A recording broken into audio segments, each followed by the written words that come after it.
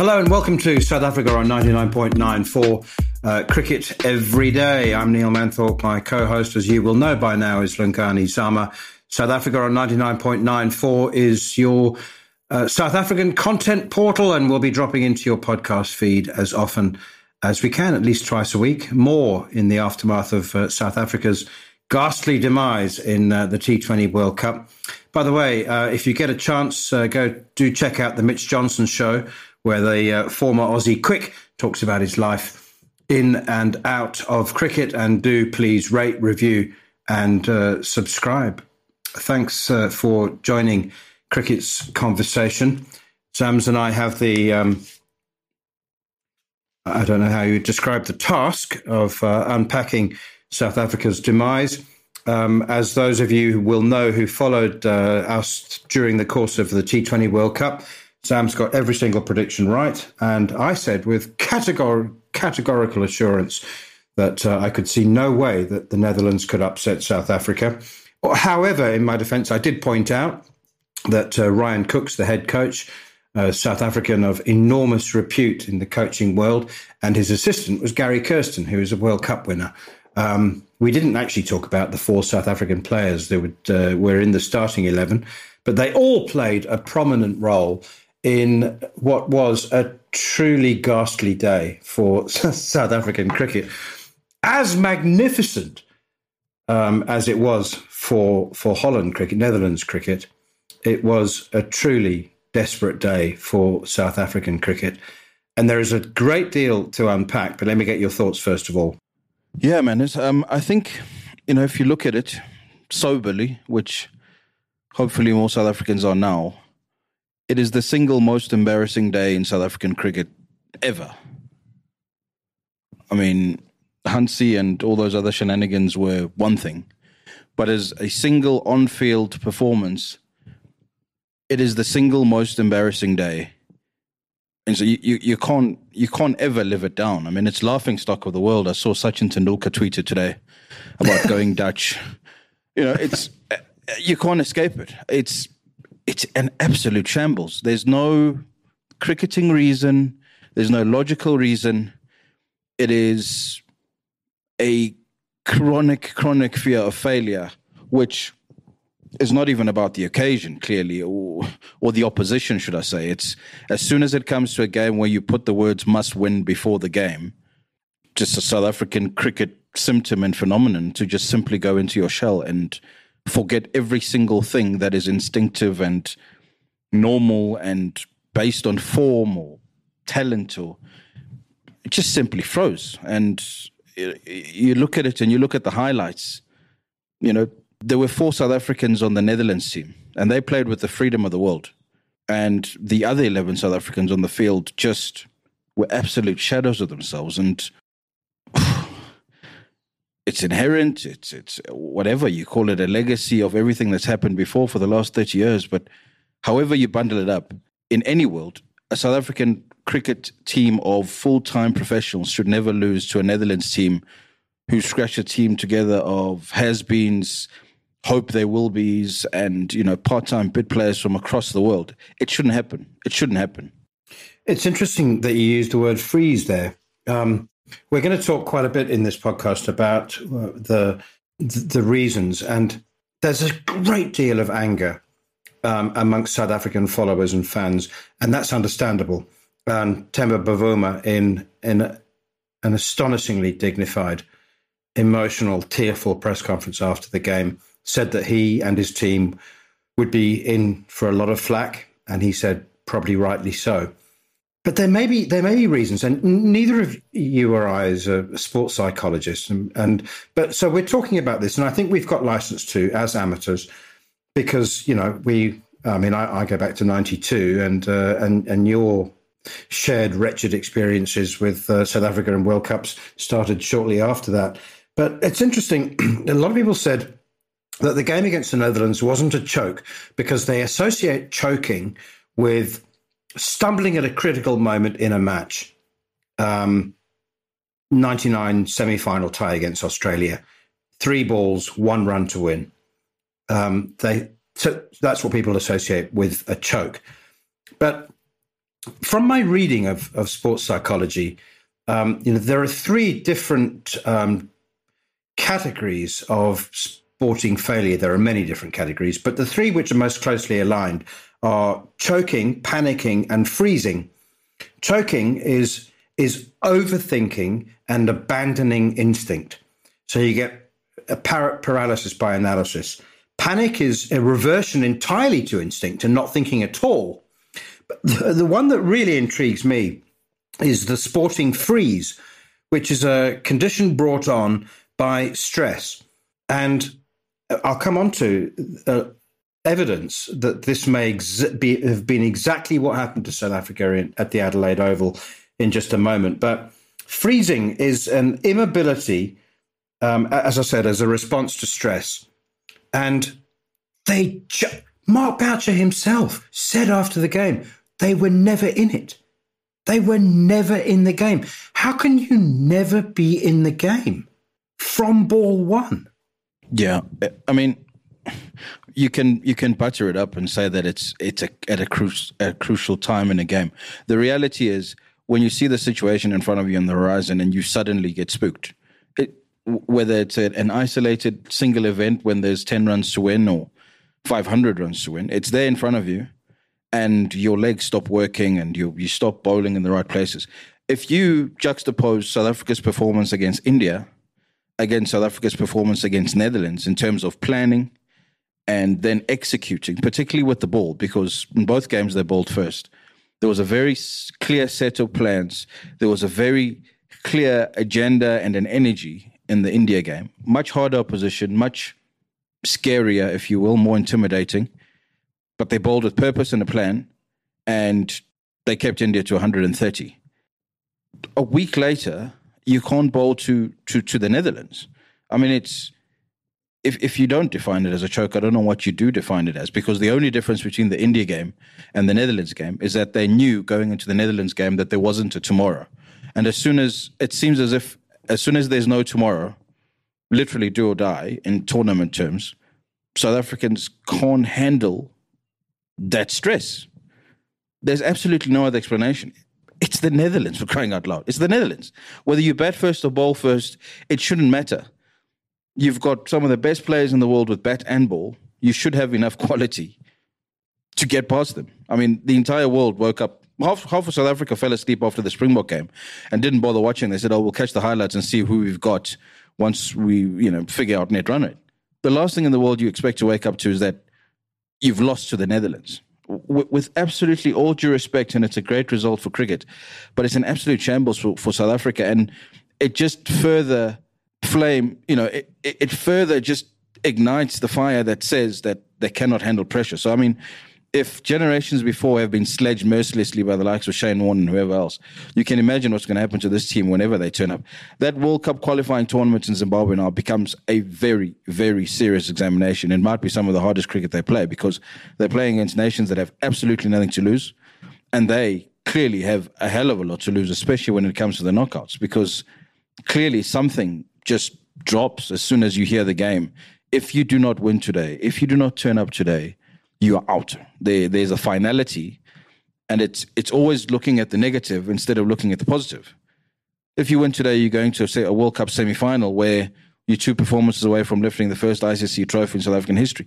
No, you look at it the other way. If we lose today, we're out again. We've choked again.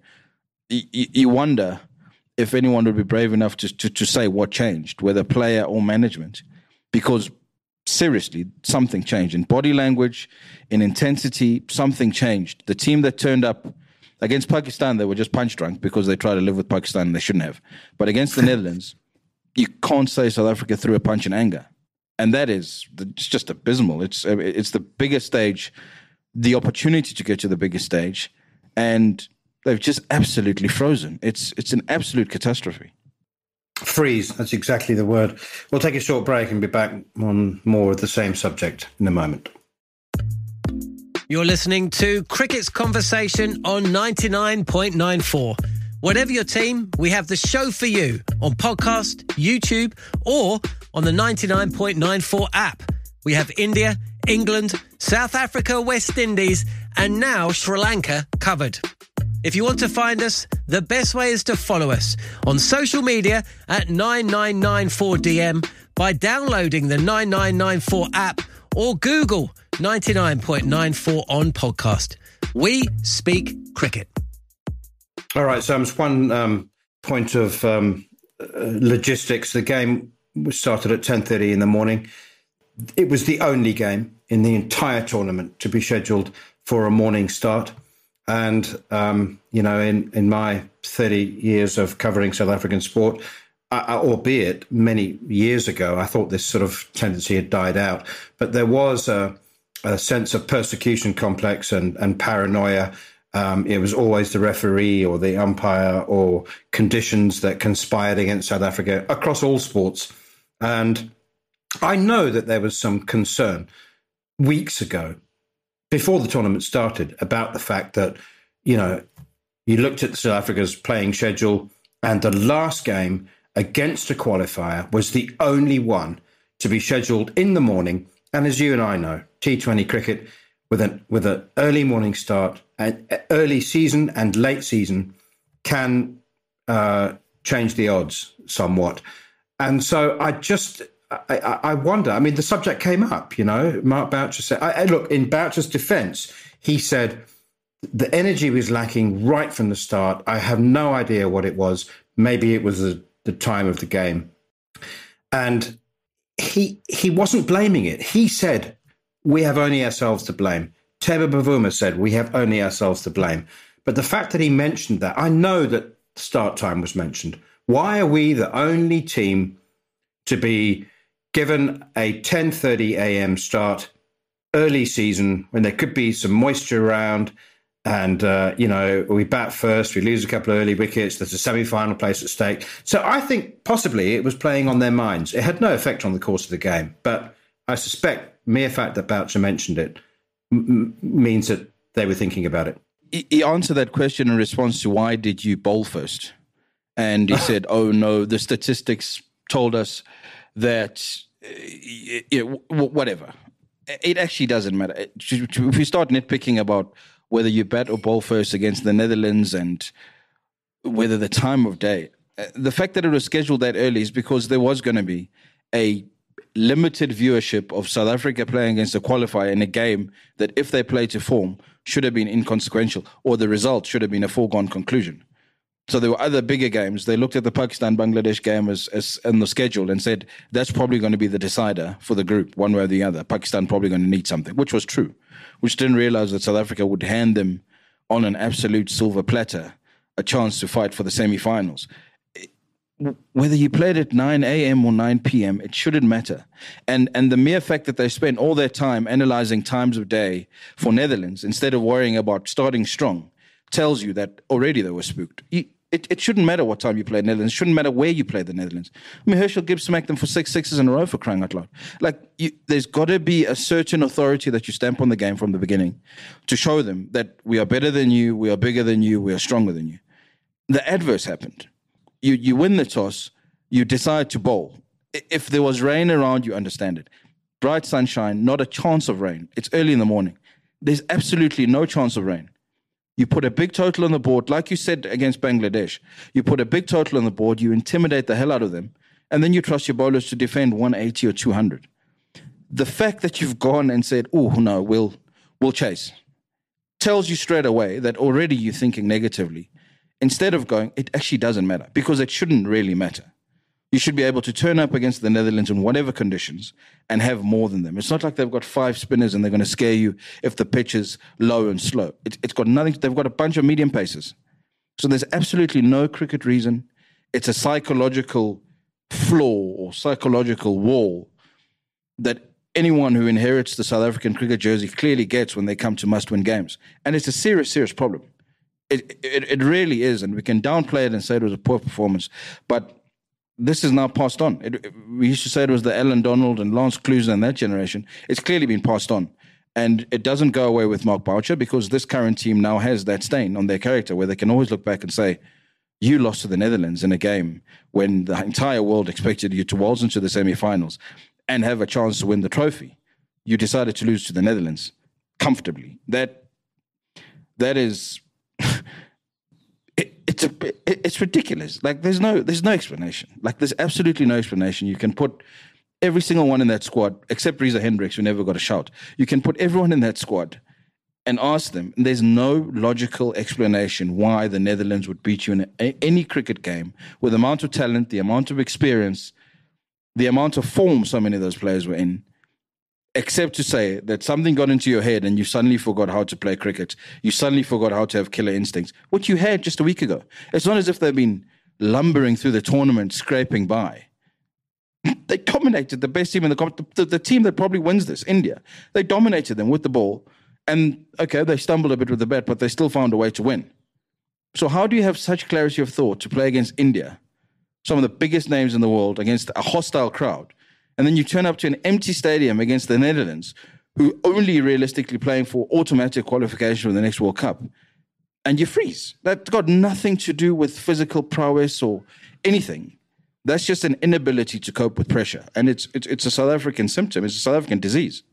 What did you make of Boucher's comment afterwards? It was clear in the press conference that he was deeply frustrated and hurt, gutted is what he said. He said, I'm gutted, and every single player in the changing room is gutted. But he did say a couple of moments earlier that as far as coaching was concerned, he felt absolutely 100% confident that he and his coaching staff had ticked every single box that they needed to do. I mean, it's understandable that he was defending himself and his coaching staff. I mean, it may not have been the most astute, politically correct thing to do, but it's understandable. But it was also symptomatic of a man who just had absolutely no idea what had happened or why. Well, he's gone through it before himself a few times. And he's seen that same vacant expression in players that he played with and players that he now coaches. And there is no explanation. It's clearly helpless. We've heard it from a few in the past that they just see a vacant look of helplessness. And I mean, we go back to the four South African players in the Dutch team. The things that they were doing and the way they were doing them is in such contrast to the way that South Africa played. I mean, Myburgh came and just laced Rabada everywhere from ball one. The same, every single one of them just came in and played. Ackerman did the same. The catch that Roelof van der Merwe took, you don't take a catch like that if you don't, want the ball, because it's easy to just look at it and say, oh, that's beyond me. I'm not going to take it. I'm scared of dropping it, so I'm not going to go for it. He's run backwards from short fine leg to square leg, full length, inches off the ground. You don't do that unless you've got a freedom of expression that says, I want this moment because I can feel that this moment is ours. You play with a freedom, not a recklessness, a freedom. And on the opposite, there were these half shots and there were these tentative pushes and there were these, flickers of hope. And even with the ball was just put there. And you could tell the intensity that came before was suddenly not there. There was something holding them back. And in the absence of playing against the Australians of the 90s and the 2000s that literally physically intimidated you with everything they do, this Netherlands team doesn't have that. They are a developing nation who every neutral will support because of the spirit that they play with and what they bring to the game and the flavor they have. But in their hearts of hearts, they would have said there's absolutely no way we should beat South Africa unless they do something unnatural. All things being even, South Africa should beat Netherlands every day of the week and twice on Sunday, except this Sunday because South Africa simply didn't turn up. And you can butter that up however you want. It is ridiculous. Every single headline that they get going forward for the rest of the year, they can be battered from pillar to post because they deserve it. Your single job is to play cricket properly. Most of these cricketers that they were playing against, they don't even play full time. They're club cricketers. Some of them are students on their way to, financial degrees or whatever degrees. Or they're like Roelof van der Merwe. They're giving back to the game. There is absolutely no way that you explain to any logical human being in years to come how that Netherlands team beat that South African team in a World Cup match of consequence. It just does not make cricket sense. It doesn't. So we shouldn't excuse it. Absolutely shouldn't excuse it. And the bigger question is how many psychologist you need to hypnotize or brainwash or do whatever the hell to take away this fear. I mean, thank goodness Devold Brevis wasn't in Australia, because he would also now be contaminated with the same disease, where you sit in a change room and there's this vacant look of helplessness where you wonder some of your heroes can actually play the game, because it's clearly what happened. You know, you worry about every single player, especially the ones who've still got years to come, because they've seen it now. They've seen it live in a game that there's no way you should lose. You've lost. How do you explain it? People will look at you for years and go, how the hell do you lose to the Netherlands? How? I can't explain it. Well, we'll take a short break and try again in a moment. If you love the language of cricket and want more, then head over to the 99.94 app and you can hear all of our podcasts and cricket commentary. We're adding new shows all the time and covering cricket series from all over the world. Be the first to hear all of our announcements by following us on social media at 9994DM. Welcome to Cricket's Conversation. Sams, we probably can't explain it, and you know we'll do our best. What about the travel schedule? What about all of the lessons that I can think, certainly back over the last quarter of a century, that haven't been learnt? You know, it was a tough tour, albeit 5 T20s of India, with a lot of travelling, a lot of pretty long distance travelling. It wasn't like they were just sort of hopping from one city to another. There were double flights and so played a 5-match T20 series and then an ODI series, then gone straight to Australia, and that's the only. I mean, Kagiso Rabada was a shadow of himself through the World Cup. He took 2 wickets at 75 and went for 9 and over. His first over against Bangladesh went for 17. His first over against Pakistan went for 16. And I think he went for 17 again in his first over against the Netherlands. He's the jewel in the crown. He's the leader of the attack. We love him to bits. He's done some unbelievably incredible things for South Africa. He's wholehearted. I don't doubt for a second his commitment and his desire to play for South Africa. But do you know, the Netherlands players themselves thought, this isn't Rabada. This is not Rabada. I'll tell you a story about that in a moment. But what was it? Is he? I mean, it's a long schedule for the leader of the attack. No, he's had breaks in between. I mean, he didn't play in the England series. In that schedule has been managed. You're bowling 4 overs a day, man. You know, like I said before, we can clutch at whatever straws you want in a serious heavyweight battle where, you know, the margins are fine. There should be if one of your bowlers is off against a team like the Netherlands, they bowl 2 overs and you bowl around him. Of course, it's hugely disappointing when one of your champion bowlers doesn't turn up, because you build part of your plans around him. But, you know, we've said this before, in the shortest format, you know, everything goes out the window. If you do not turn up and you're half-hearted in any part of your approach, it shows. And within a ball, Myburgh realized Rabada's just going through the motions he's kind of putting there, and he slapped it through point. And then he just stayed on the attack. Hungry, fierce, furious Rabada comes back the next ball like Alan Donald did in 96 and knocks the guy on the head and just reminds him that, hey, you're not just going to walk up to me and slap me across the face. For crying out loud, we played against Myburgh in first-class cricket yonks ago. He would tell you himself he's pretty much a has-been.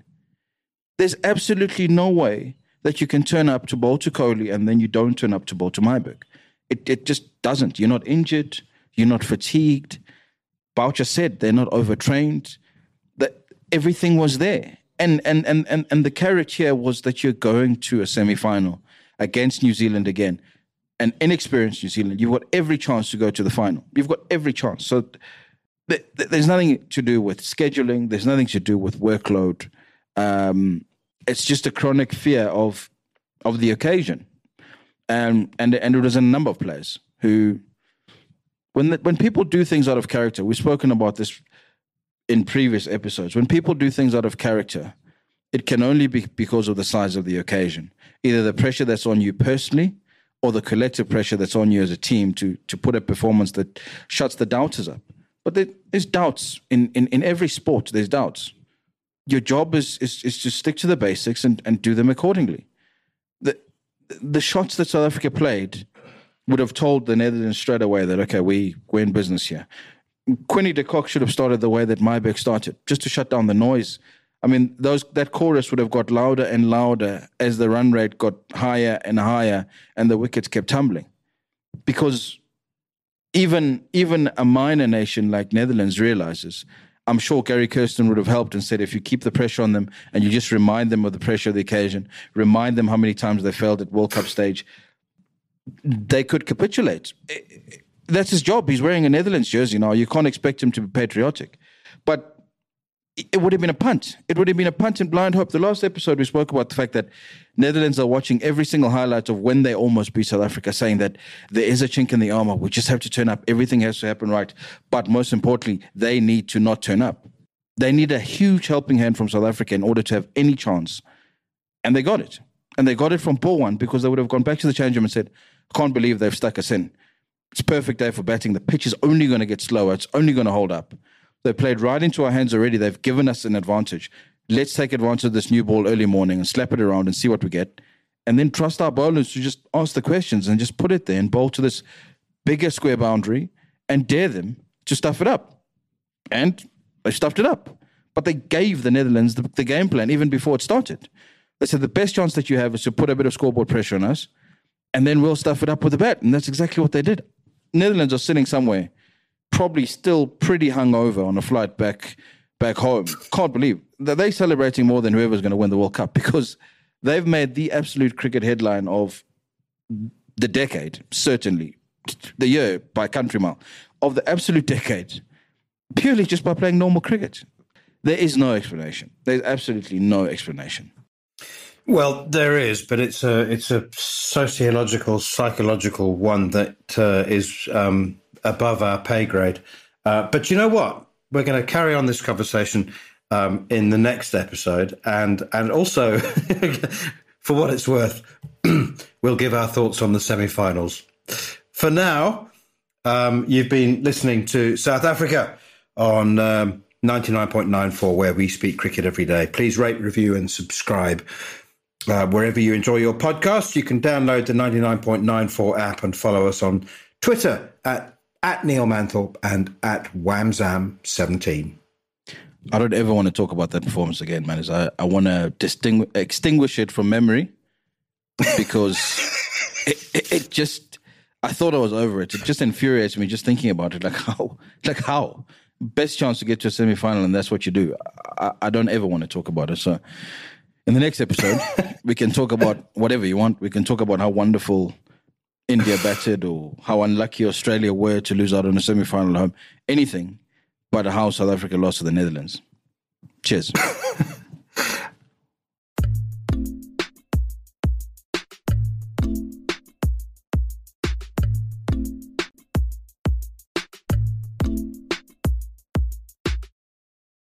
Hey there, my name is Michael Laminato, and this is Pit Pass F1, a brand new podcast that'll take you closer to the action of the world's most prestigious motorsport. From Monaco to Miami and Australia to Azerbaijan, Pit Pass F1 is on the ground and has you covered. Esteemed F1 journalists Julianne Serasoli and Chris Medland will take you inside the sport every round. They'll keep you up to date with the latest news breaking in Formula One and the most influential views shaping the world of Grand Prix racing. Every Friday, we'll be bringing you a track guide and race preview, and Chris and Ju will be in your feed every morning from Saturday through to Monday to keep you up to date on all the day's action on and off the track.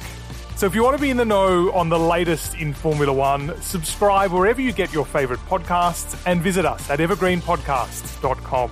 Pit Pass F1, a brand new show for Evergreen Podcasts.